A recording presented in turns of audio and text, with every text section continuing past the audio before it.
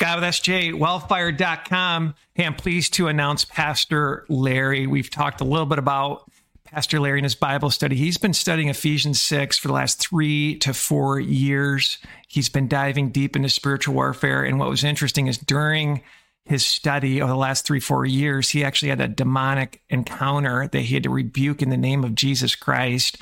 And this is a man's man. Pastor Larry fought 2 years in Vietnam with the Marines, saw a bunch of action. Then he became a pastor. From there, later in life, he ended up becoming a school teacher. Very hardworking man, owned his own paint company, multiple blue-collar, white-collar jobs. The man has life experiences. He's a cool dude, man's man, fun to be around, and he loves the Lord. Good morning, friends. This is Pastor Larry again. Glad to be with you. We are on the subject again of spiritual warfare, which is what we are going through right now. And it's been that since the creation of mankind. We have an enemy. We are at war. Now, I know it's difficult to say, well, what do you mean we're on a spiritual war with Satan and the devil? I have enough problems on my own living in the physical world. And I know that's problems for us. We all struggle. We have finances to worry about. We have family. We have relationships. And it's hard to think of spiritual warfare, but a lot behind that is the spiritual side, is the spiritual warfare. God made us spiritual beings, not just physical beings. He made us physically so we could live on this earth. But that all said is we are at war, and that's a fact that the scriptures teach. We are in the battle. We're in the battle if we're in Christ, and I'm going to explain that later from the book of Ephesians chapter 1. You must be in Christ in order to wage a successful warfare against Satan and his allies. And by the way, he does use your flesh, your cravings, as we talked about last week, and the gratification of your flesh. He does use that as an ally. He uses the world system as his ally to influence you. So you got a lot of warfare going on. And the only way that we can be prepared for that is what the scriptures call putting on the armor of God. That's basically explained in Ephesians 6:10 through the end of the chapter.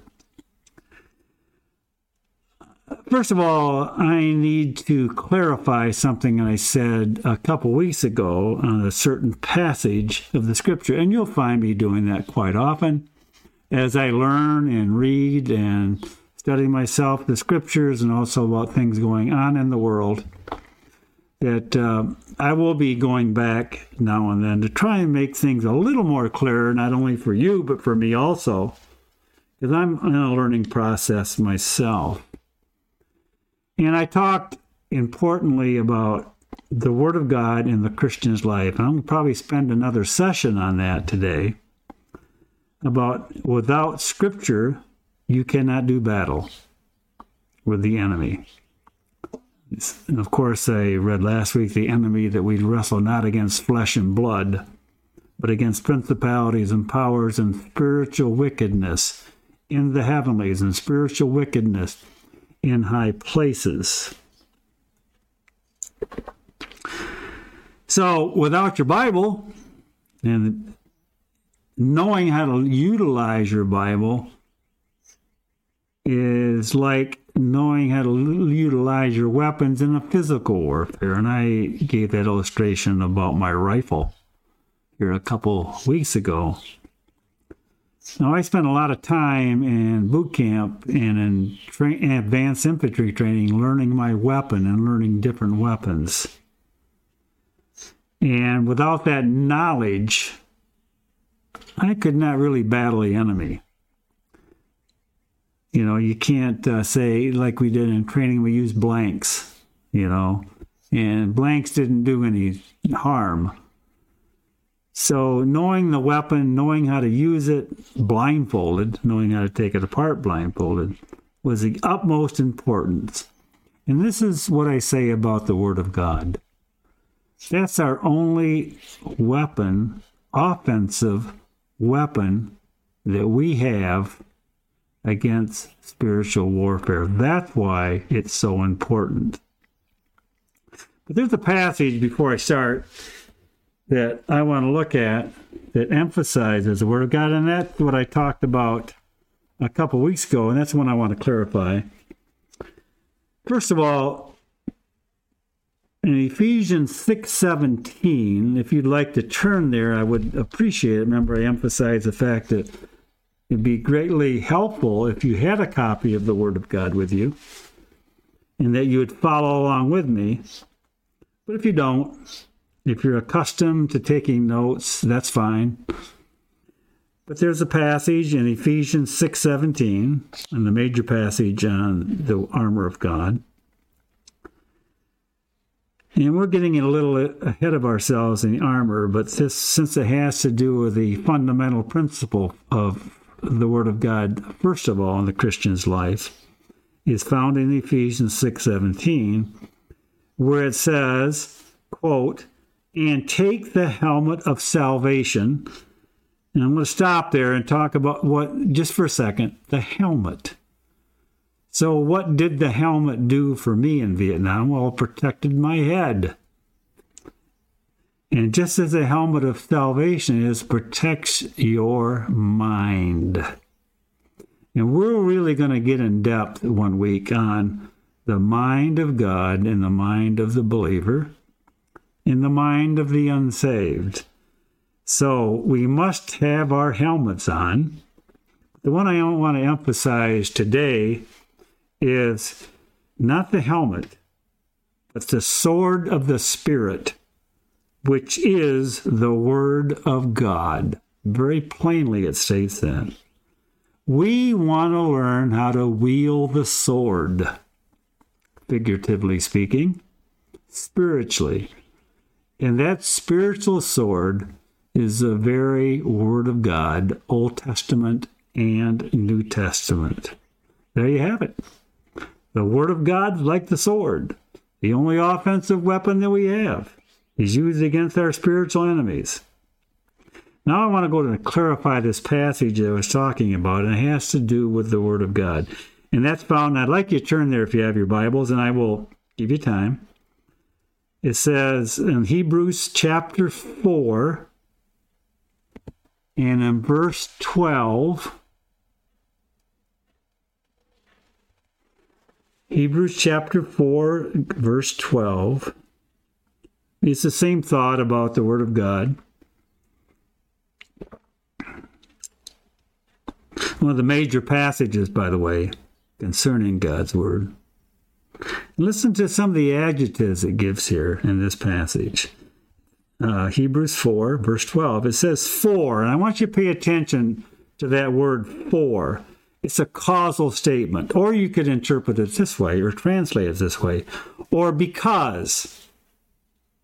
Because, and that's what I want you to look at it. I want you to look at it in that way. Because the Word of God, listen to this, is quick. Old Testament, or Old English word for alive. Quick.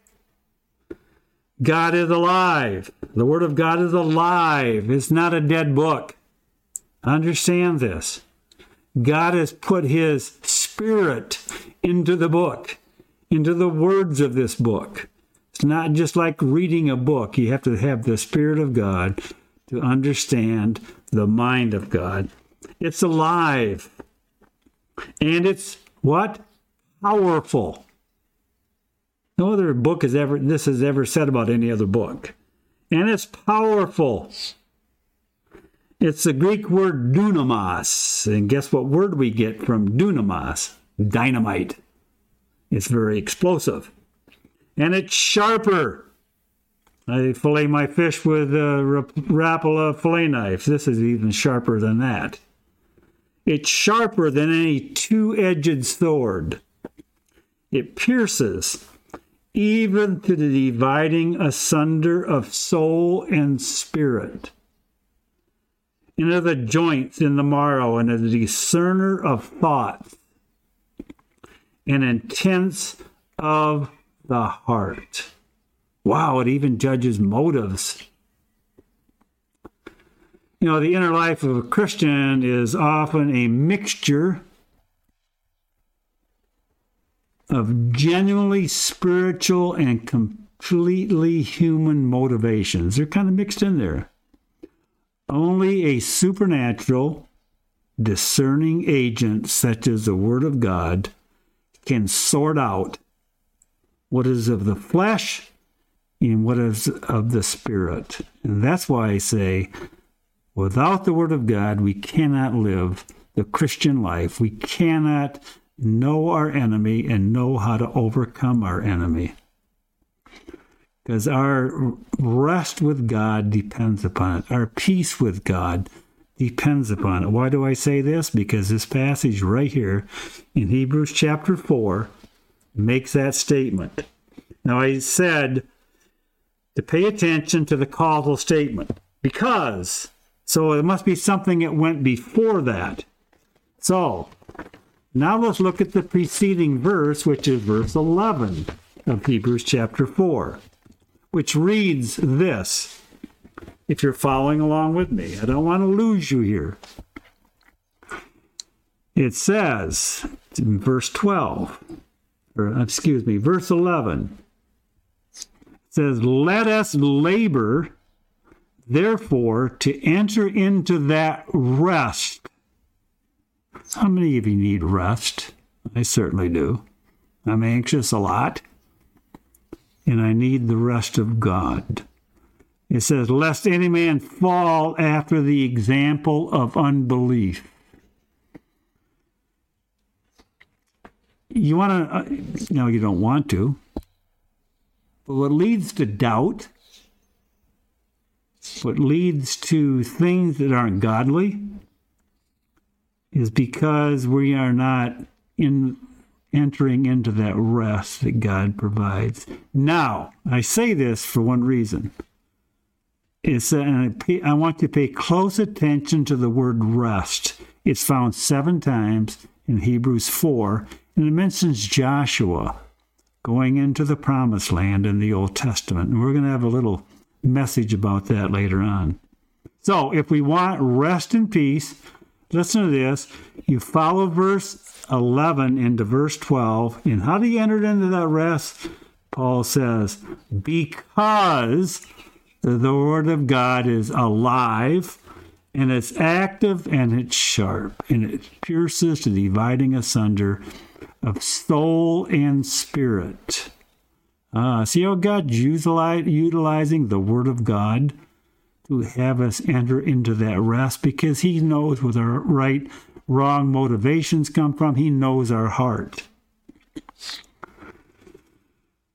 It's because of the Word of God that God wants us to rest in him, to have peace with him, to have peace with him. And that's the agent that God uses. Satan's tactic is to get you all confused and get you anxious and get you on drugs and whatever it is, and keep you from the sword of the Spirit.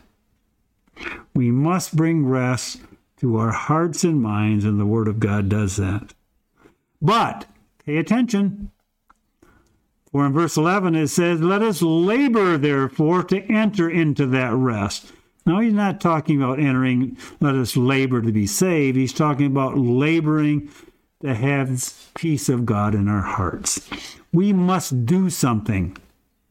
God has left the responsibility onto us.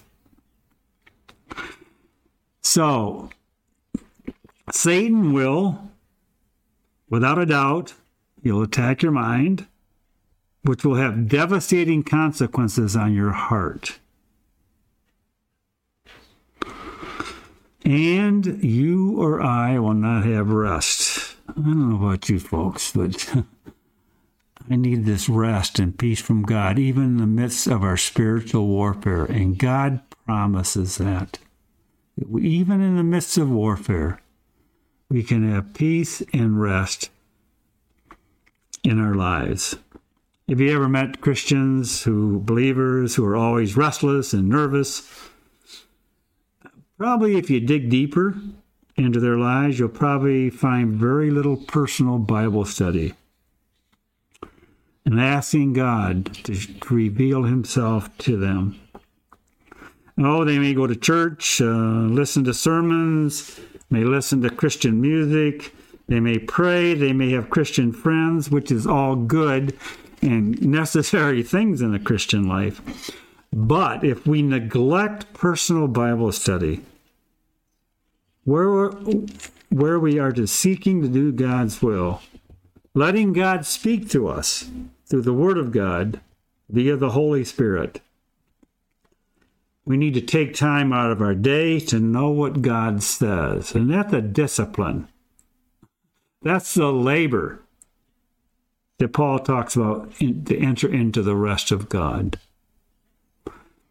I know it's work. It's hard. Satan tried to distract me all the time of getting these messages ready, which is utmost important. But he takes the good things, even though they're not sinful things, the good things, and I spend my time, myself spending time on good things and not on the urgent things such as this.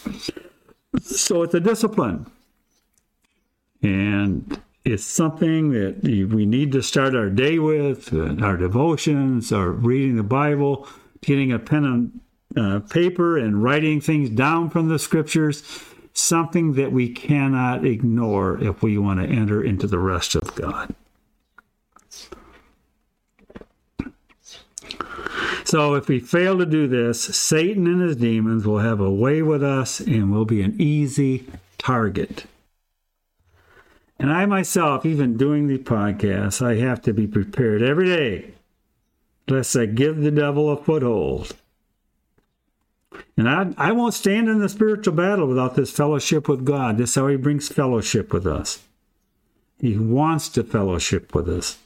He wants to hear our prayers. He wants to see us reading his word, be interested in his word. So ignore Scripture, and it's a peril to your own personal life, which would be disastrous. So you notice what Paul says back in Ephesians, if you want to flip back there to chapter 6 and verse 11. Paul says, quote, he says in Ephesians 6:11 and verse 13, he says, put on the whole armor of God. I want to emphasize that. Not just part or some of the armor, but the whole armor of God. We are not suited up for battle with the sword of the Spirit, which is the Word of God, if we are partially dressed. You have to have the whole armor of God. I think back in Vietnam when one of my members of my squad decided to take his helmet off. And we were ambushed on one night about 2 o'clock in the morning. And the enemy was lobbing in grenades on our position. And then it stopped. And then somebody yelled over, I don't even remember the man's name. So-and-so is laying on the ground, and he's not moving. So the corpsman and a few other Marines went over there. We searched and searched his body and could not even find a wound and couldn't figure out. And the man was dead. How this man was dead. And what had happened, he had his helmet off, and a small fragment, probably the size of I want to say the size of just a tiny 2-millimeter piece of fragment entered into the back of his skull. We finally found the entrance wound, and that tiny fragment killed him. So I'm thinking, brothers and sisters, that if we're not the helmet of salvation, we don't have our mind protected as it's saturated with the Word of God. A small entry point because we're not dressed with the whole armor of God. Just a tiny, tiny thought can kill our spiritual life, can make us susceptible to the enemy. Oh, listen to me on this. You can't just say, I'm going to put the helmet on, and I'm not going to put my breastplate on, I'm not going to carry my sword. No.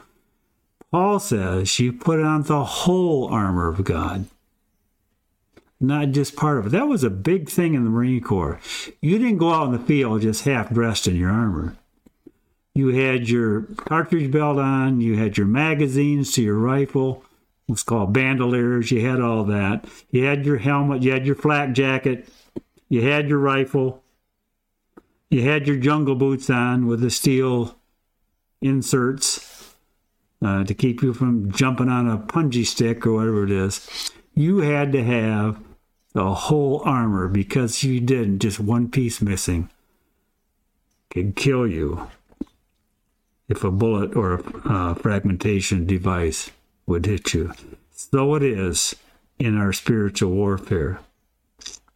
So when Satan comes, we must have the Word of God at the ready.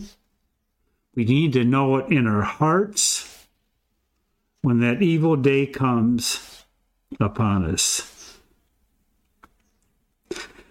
Well, I'm going to stop there, my friends, and we will continue next week. Thank you.